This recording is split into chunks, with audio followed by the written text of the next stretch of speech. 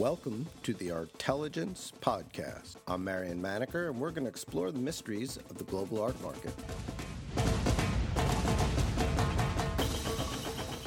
This week on the Artelligence Podcast, I'm joined by James Tarmy, who covers the art market for Bloomberg. We have a conversation with Elise Thompson, who's an executive producer at Here Be Dragons, a multimedia agency that works with artists to develop virtual reality. Let's start with Hudson Yards, which just announced that there's going to be a very large piece of, I don't know if we can call it public art, but it's certainly a public structure of some sort that's going to anchor the development. I was impressed that Steve Ross, the developer, mentioned he had gone through Anish Kapoor and several other major artists and decided that he didn't want, just a statement piece by a famous artist. Instead, he wanted to build this, what we now know is Thomas Heatherwick's vessel. So, Elise, I thought, this is sort of your bailiwick, the world where art and the rest of the environment converges. What are your thoughts on the vessel?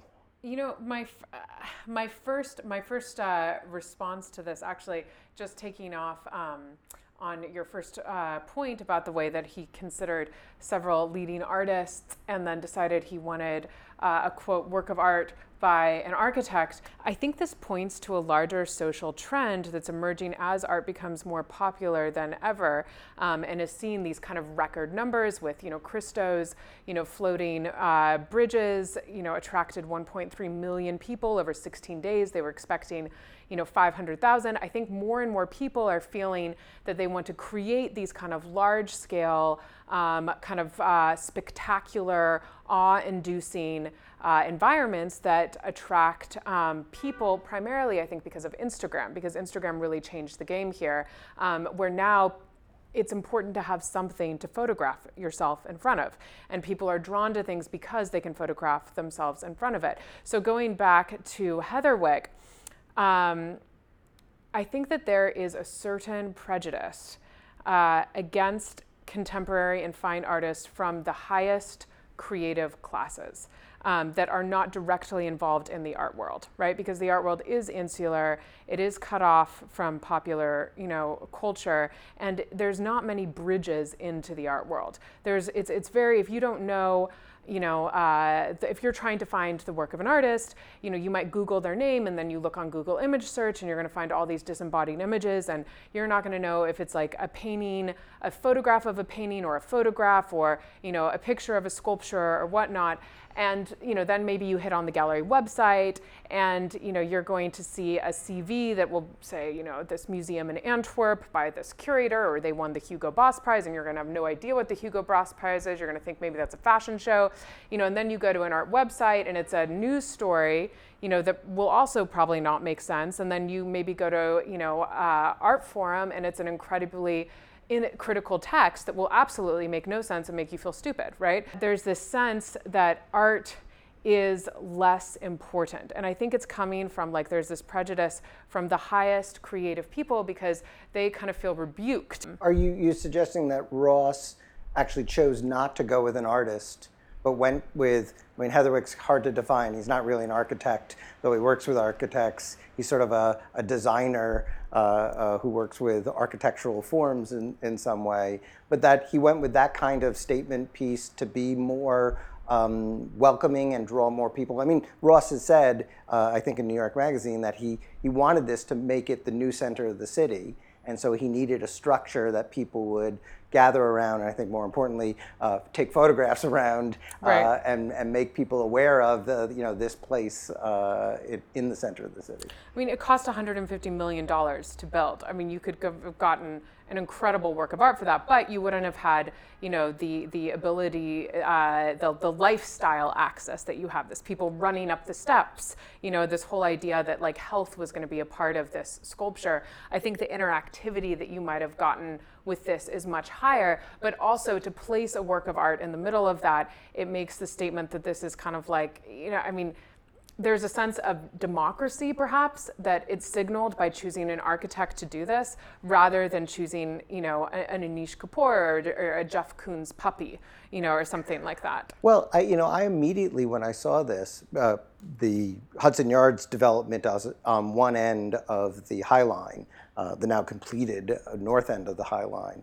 And at the very south end of the High Line is the Whitney Museum. And there was a project that first was announced for LACMA, then was suggested for Chelsea, that Jeff Koons has seemingly wanted to build for many years, of this train suspended from a crane that it's a steam engine, so it goes off once or twice a day and all. And it's kind of hard not to think about what it would be like if that were built, or maybe what if it would be like if that, which was, I guess, too expensive at $25 million for either museum to get the money together, which I guess you could have had 6 of those trains all along the High Line for the price that they're spending at Hudson Yards.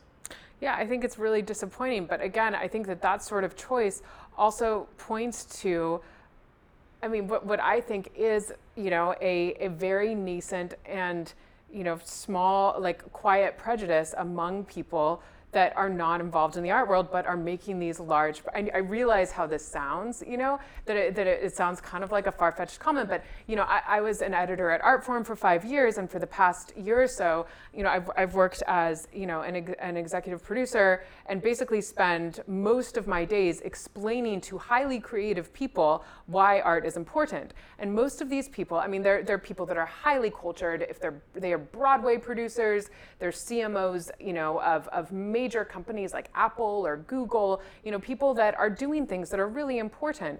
They work in media, whether it's at Viacom, they're producing films.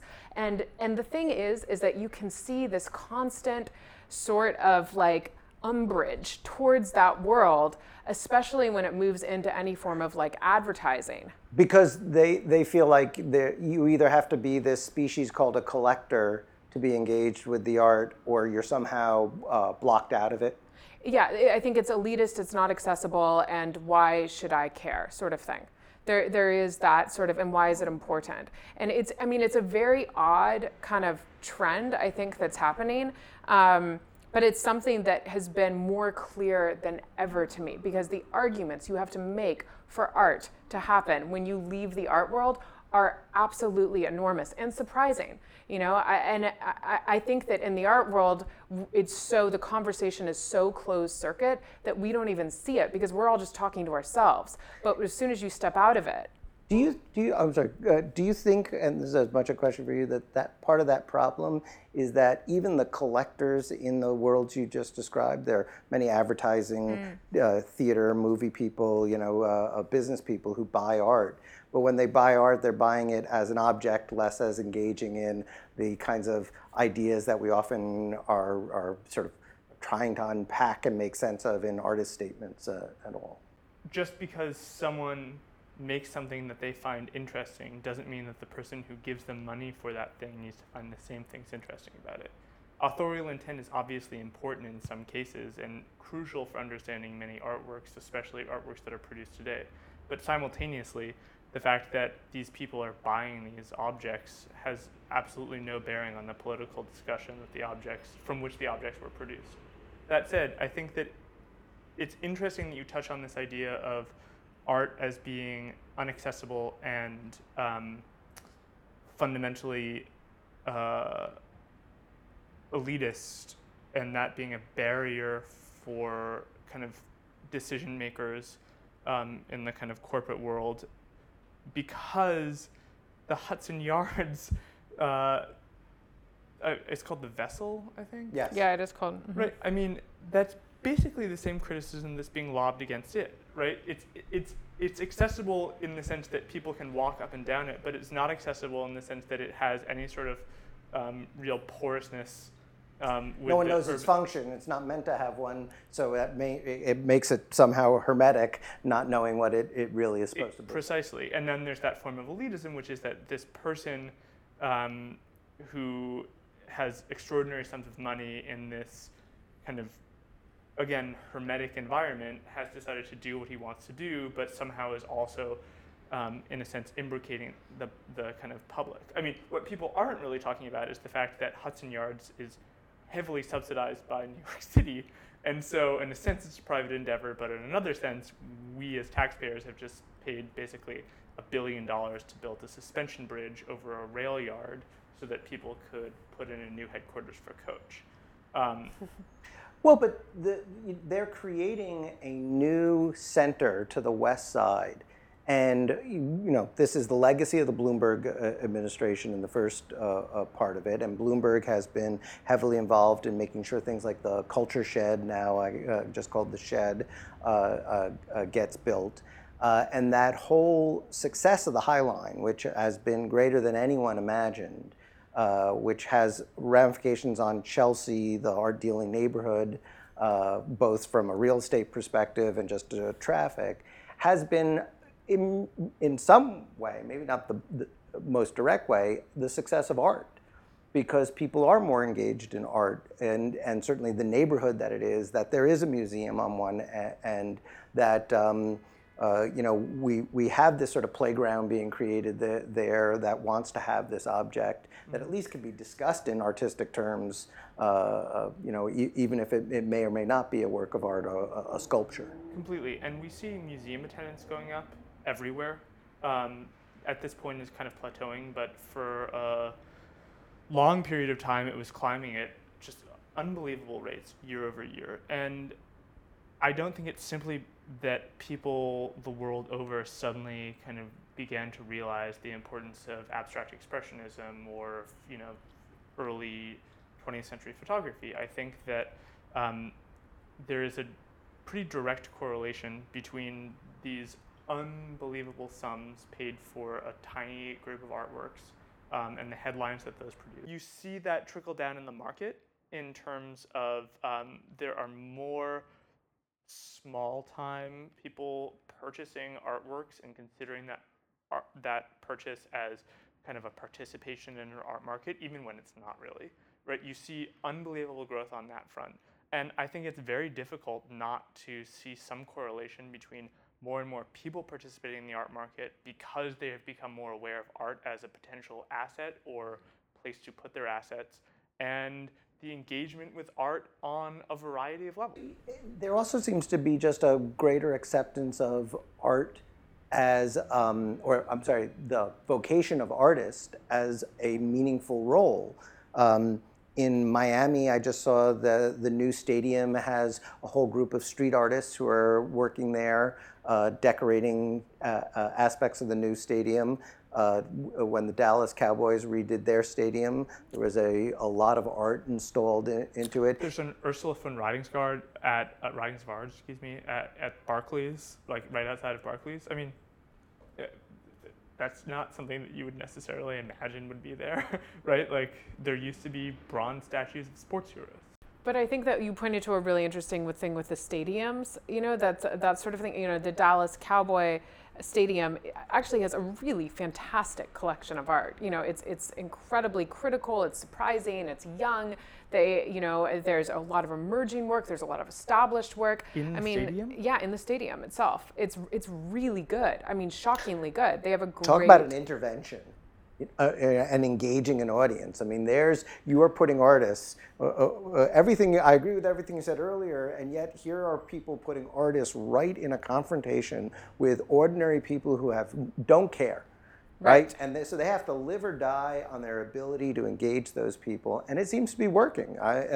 They've done a good job, and it slowly is making its way, if not to the that creative class, at least out into the population, much the way that 20 years ago or 15 years ago in the UK, that group of YBA artists became pop culture figures, and presently the UK common people, as part of the vernacular, are engaged with contemporary art, not in a theoretical way, but in a sort of very straightforward familiarity way with that art.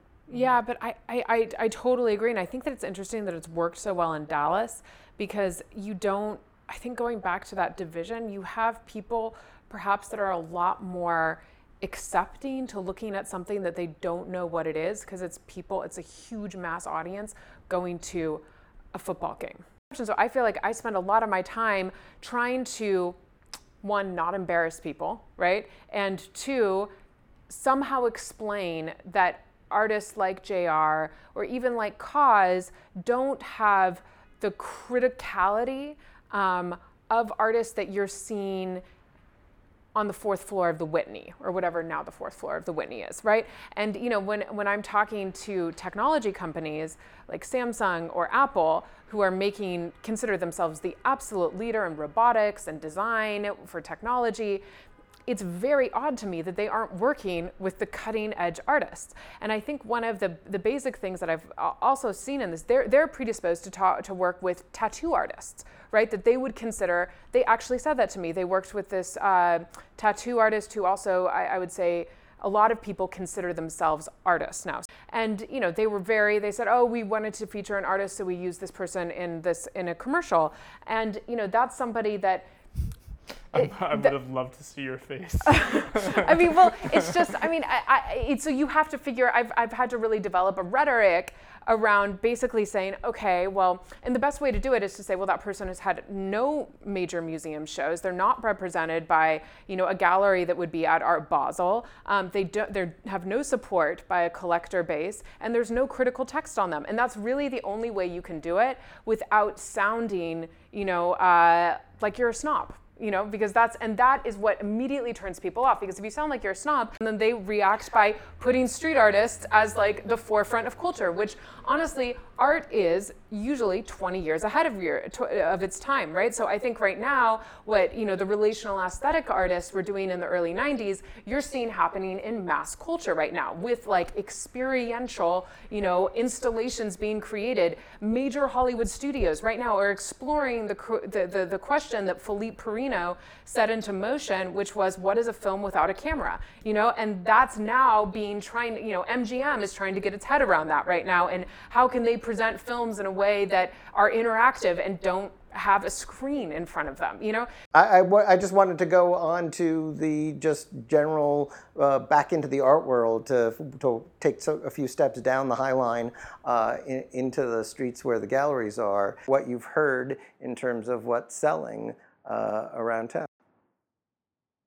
Without the hype and the sense that people are participating in this kind of like giddy, speeding rocket of a market where if they don't get it now, they will never get on, is that it seems to me that a lot of smaller galleries that might normally have sustained themselves not just through their shows, but also through kind of secondary sales of their own artists, which is obviously how a lot of these people are able to kind of put on challenging works and also show up to art fairs around the world with the staff and art. Those people seem to be suffering in really profound ways. And the attrition rate that we're seeing is particularly troubling when you go downtown. Attrition rate from galleries, small galleries downtown aren't selling enough to stay in business. Yeah, and I mean, the art world is just obviously constantly full of people gossiping about the demise of someone else. But if various people are correct, there's going to be a slew of other closings unless like something goes very, very well for a lot of these people in the kind of coming season. I've heard someone suggest, that we have too many artists, though it always seems to me like that's the point. We're supposed to have too many artists. And I don't really feel like the last few years, even though it's been touted that way as being, transforming artists into people who think about production in terms of how much money they'll make, I don't really get the sense of that, that there are artists out there trying to make good work and trying to find an audience. And that's probably the hardest part here, is just actually getting an audience. Well, the thing is that like there are a lot of people who make art. There are a lot of people who'd like to buy art. Most of the art that people make is bad. Most of the art that people sell isn't so expensive that the stakes are high enough that when you buy a bad artwork, it's somehow catastrophic, right? We found ourselves in a situation in the last 6 years where people were buying bad art for too much money and now find themselves holding oftentimes significant collections of young artists who made pretty vapid stuff. and who are all of a sudden feeling like they've been betrayed, or like there has been some sort of like cataclysmic sell-off, but none of that is actually true, right? It's just that people got very excited, and other people with too much money made some maybe uneducated moves in that respect, and I mean, all I think of a sudden that the stakes were too high. the idea that there'd be a sell-off would be the end of the story, the climax, or even the denouement of the story, kind of mistakes how the art market works. Yeah. Because if you can sell, and therefore sell off, you still have buyers, Right. which means you have people interested in your work, which means you're certainly not dead yet, Quite and right. maybe will live to fight another day. When artists really evaporate is when we never hear from them again. And that you know, I read across someone who 18 months ago was like a hotshot, and I said, "What are you doing now?" And he said, "I'm an unemployed East Village artist." And he literally just like, it's just stopped, right? And that happens for people, but that doesn't happen quite as precipitously for a lot of people because they never were brought up to these unsustainable highs in the first place. Well, we also get the sense that, I mean, we're only 2/3 of the way, 3/4 of the way through this year, but this year has been dramatically different from the previous year. It wasn't a changing of gears. It was a complete and abrupt shift. And I think it's going to take a while to find out how pervasive that is, in part by seeing some of these galleries close, unfortunately, because it'll be a sign that they just run out of money and haven't made sales in 9 months. It's tough to go 9, 12, 18 months without making a sale and keep your gallery open. Right. Well, I mean, Elise and but I mean, even you even more so. I mean, you deal with people who enjoy collecting, who are part of this art world ecosystem. They're not going anywhere. They just are a little bit unsure of. They're holding. Exactly. Yeah, and I think the difference is that people. I was talking to an advisor that pointed this out the other day, that it's not that people aren't buying, but that they want to buy one thing that's really, really good. But so that they would like to take Israel Lund, and I don't know, Dan Colin has become such a market in itself, but or honestly, even they're like Jonas Wood, they would like to trade one of those in now and get a John Chamberlain, or something like that. And so I think that we're seeing, but they can't, because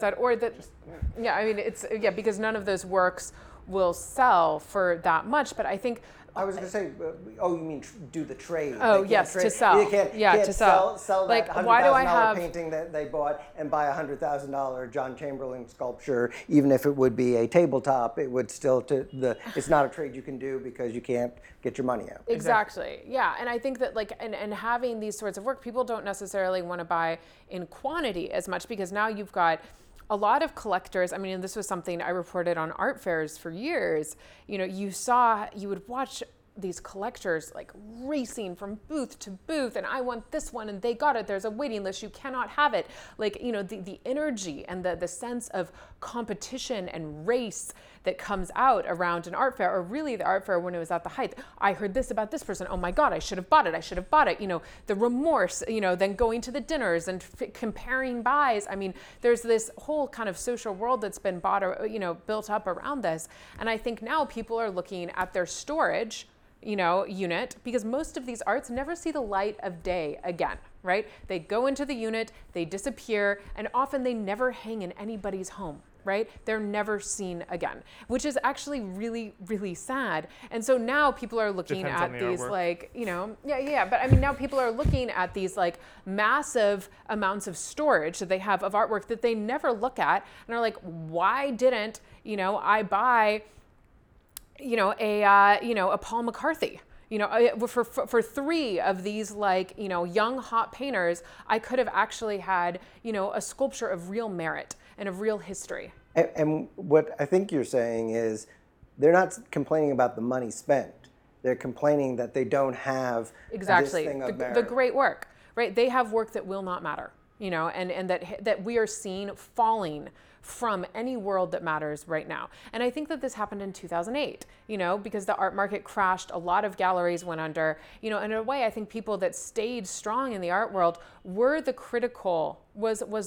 more critical world stayed strong. And I think a lot of people didn't mind the crash. I mean, everybody was hurting when it happened, but looking back, it weeded out. The cream rose to the top. Well, also, that was a crash created by this external force and fear. Even if you still had the wherewithal, there's just a fear you didn't know what else was going to happen in the world, and it seemed prudent to take a break for a while.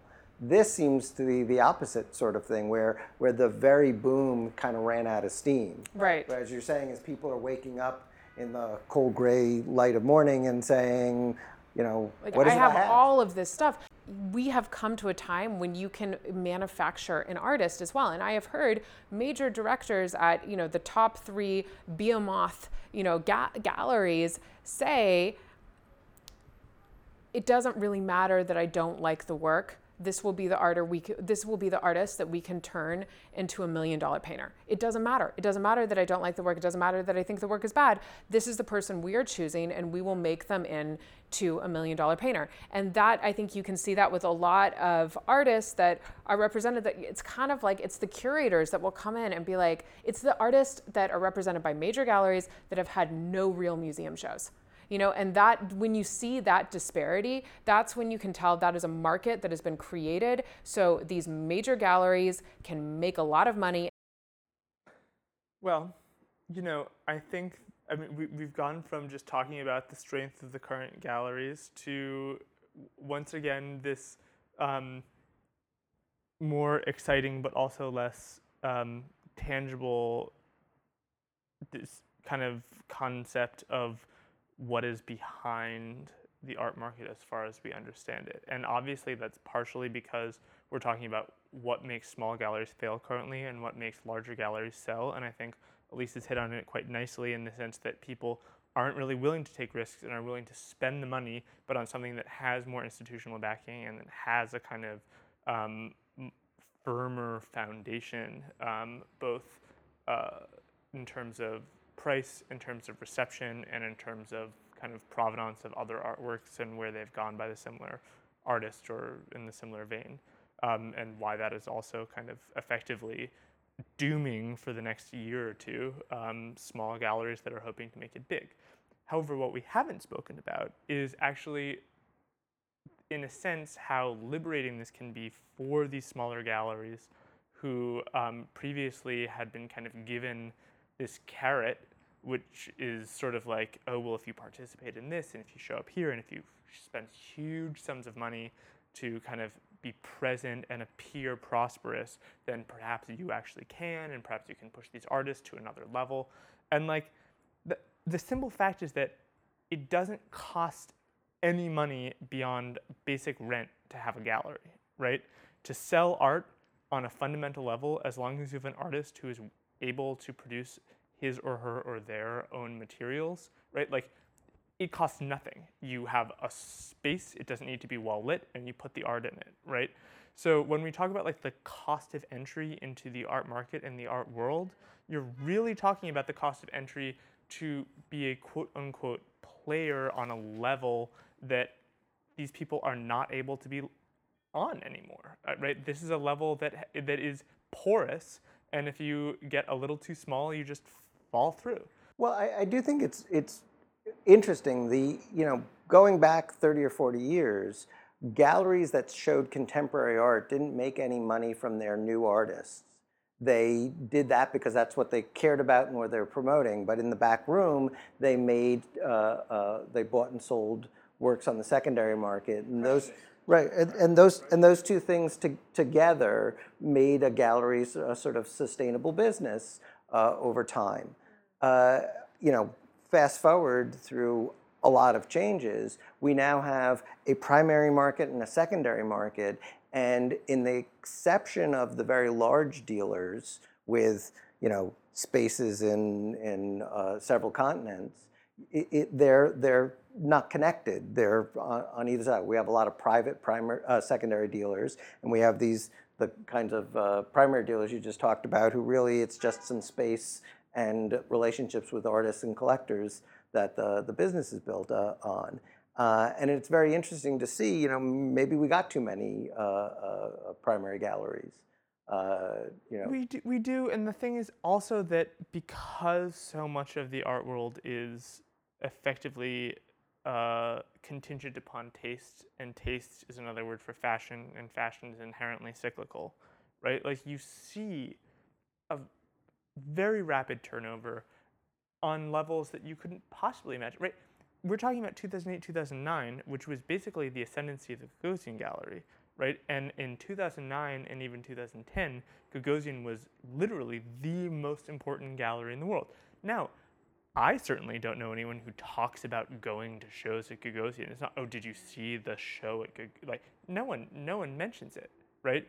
Hauser and Wirth and David Zwirner, right, have totally replaced this, like, you have to see this show at the most important gallery on the planet, right? And so what? Gagosian lasted 3-4 years as like the kind of all-powerful kind of also stand-in for like Eye of Sauron. Fine, right? Like now we have someone else, and very soon we will have someone else, and they're all there kind of right in front of us. It doesn't really matter who it is, but also then people get tired of it. And because so much of the art world and the art market and the art ecosystem is about perception and reception and engagement and attrition, as I say, it's going to change. And I think that's fine and healthy. All of which is to say, right, things are different right now. Things are slowing down. Things are going to be changing. Things are really bad for a lot of people. But like, it's a horrible and also wonderful cycle, and constantly produces new things. So what does that do for the art fair season that's about to begin? We're going to have TIFAF in New York, followed by Frieze in London, followed by Art Basel in Miami. Is this going to be sort of everyone needs to show the flag, but there won't be very many sales made, or people will be selling different artists? What do you see happening out there? Well, what I actually think is interesting currently is that this is my perception of it, obviously, and rather than based on any sort of kind of like analysis of what's there. But I think that because of I think jitters is the current term for what happened in the art world, and this kind of like dramatic slowdown in sales. Galleries really pulled out all the stops to do truly interesting, provocative, maybe even non-marketable shows that were there are a lot of shows that could be contenders for like creating a conversation.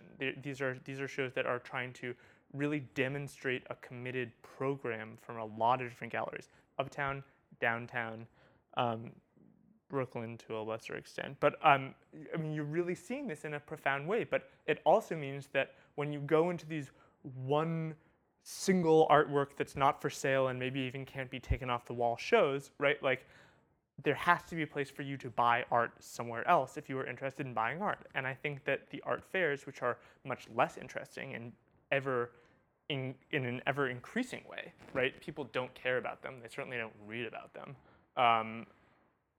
Those are becoming increasingly important, I think, in terms of simply just like moving product and a place for people to. I know several people who are fairly large collectors who couldn't really buy something during this most recent spate of openings in Chelsea for whatever reason, and who have already gotten lists of things that galleries are bringing to Frieze and are excited about purchasing them. Does that mean that Frieze is more important or less important? I'm not sure, but I certainly think that it's a great place for people to actually buy stuff for their walls. Yeah, I mean, I would add on to that I think the fair is also playing a very interesting role right now as replacing the museum as being the primary spot for the public to view art, right? Right now, if you talk to a major company that wants to kind of be involved or sponsor art, or even if you talk to a technology company like Instagram that wants to like promote or partner with some sort of art entity to bring art into their world, you talk to Google about this, the first words they're going to say is Art Basel. They're going to say Art Basel and they're going to say Frieze. They're not going to say a museum, right? And I think there's two things going on there. Development directors are like bursting into tears as you say this. I know. I mean, it is really sad, but I mean, it's something that I have seen so clearly over the past year, and I think there's a couple reasons here. One, a museum is located geographically in a certain city, so that automatically reduces the number of eyeballs that it's going to get. Two, art fairs are events, and they are actually incredibly democratic, where museums feel less democratic. They're also something that's like timely, right? So it's Art Basel in Miami, and it's December, and everybody wants, Sam Keller was a genius for doing this, and everybody wants to like get out and go to Miami. Most of those people don't go to the fair, but what that did, to Miami is created, the city of Miami, this is a really crazy statistic, makes $500 million in 7 days off of Art Basel. That is not including the art that's sold. That has nothing to do with art. That is site fees for tents, that's restaurants, cabs, and hotels. So what that did is it created an entire art market that was around a world about not buying art. And I think that you see Frieze doing that with like bringing in, the series of restaurants, and there's always kind of like performances that are going on and outdoor participatory things and public sculpture. I mean, there's something that I wrote about a lot was the way that there was such a lifestyle element to what Frieze was doing that was open to the public. And I think with the WME purchase, that happened to Frieze, another thing that you could probably say is I would imagine Ari Emanuel was looking at Frieze and thinking about Wimbledon, right? And the way that Wimbledon went from a very small amount of like niche market to a mass market where now everybody would want to go to. And I think that has caused art to really, become this kind of like mass place. So it's really, I think that 100% there is in the inner confines of the art world, there's the moving art through. And then there's just the fact that if you go, I was at Art Basel Hong Kong this year. Fascinating. When, the VIP Open happened, it's like the normal, it's pretty empty, honestly. Wasn't, it was fine. Public opening happens. There is a line around 3 blocks to get into this. It was insane. You could not walk in the halls of Art Basel. There was more, like literally, I would imagine all of these galleries that keep the gallery assistants on until Sunday were terrified about all the art being knocked over and ruined because there's so many people. You just could not move in this space. And that shows this thirst to experience culture. MCH just bought a majority stake in the India Art Fair, which has something like 100,000 visitors. And India has an interesting art life and history, but there are certainly not 100,000 Indian art buyers, among the population. And just the success of art in that fair shows, again, is this gap between the importance of art and artists and this middle ground of people, whether it's the museum attendants or the art fair attendants, or building the vessel in Hudson Yards that everyone's struggling to figure out how to close the gap on. It's one of those fascinating things. What does WME want with Frieze? How big can you make something like Frieze? I mean, Art Basel is extraordinary for its brand recognition. I think that many more people know what Art Basel is than will ever go to any one of the fairs. 100%.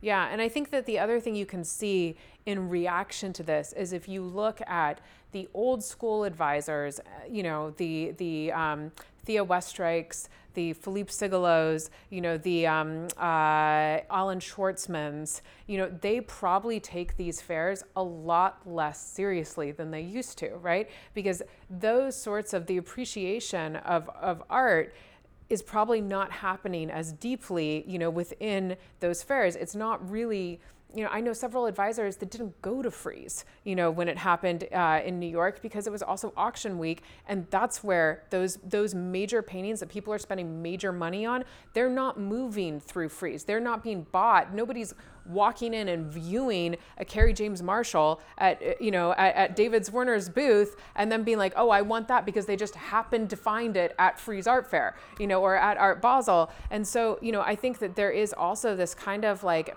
moving with that trend of people really wanting, having one great piece of art instead of 7 bad pieces of art or 7 fine pieces of art. Well, just pieces of art that don't have a story. That right? Nobody's going to know what you're talking about when you tell them the story behind this work of art. It somewhat defeats the purpose of owning it. The one thing that I would disagree with is that actually I was stunned but saw it, like it was literally shown to me. There is an element of discovery. People who these galleries have never heard of before, ever, will walk into the tent, at least in Frieze in New York, will walk into the tent and buy like a $500,000 work of art. I was astonished as you might be, but that actually is a thing. And I genuinely don't think that if it wasn't a thing, they wouldn't still do it, because the cost of getting all these artworks to all these different places, no matter where you are on the planet, and the cost of housing all of your staff and also paying the $80,000 or $90,000 for this space look, everyone gets slide lists or PDFs with comps of what these artworks are. Everyone can look at really high def things. Everyone can even have these things sent to them and then send it back if they don't want it. Right? The reason that these people are literally like old-fashioned medieval fair, like days of yore, taking the cow to the other village, is because, right, like they are bringing their cow to a market where there would not otherwise be a market, right? Yeah. And that is ultimately, I think, why these things are so appealing. And it's also ultimately why so many people who can't really afford to do these things do them, because there's this hope that you're going to expand and broaden your client base. But I mean, all of which is like that's just a minor quibble, really, because I completely agree with you, right? In a certain respect, basically that almost corroborates what you're saying, in the sense that art fairs increasingly are not just for collectors, they're also for the public, and the public sometimes buys art, and that's very different than someone who collects art a lot of the time. And the public wants to participate in art. I mean, those tens of thousands of people who go to most art fairs are not buyers, but they are people who want to have the cultural currency of being able to see what's around, what they like, what they recognize and know from some other place. I mean, you're paying your whatever, $30, $40 to be entertained, in the sense that you're engaging in this thing called the art world that only recently has been made at least physically visible in the form of an art fair. Elise, James, thank you so much for doing this. My pleasure. Thank you very much. Thank you for listening to the Artelligence Podcast. Visit us at artmarketmonitor.com.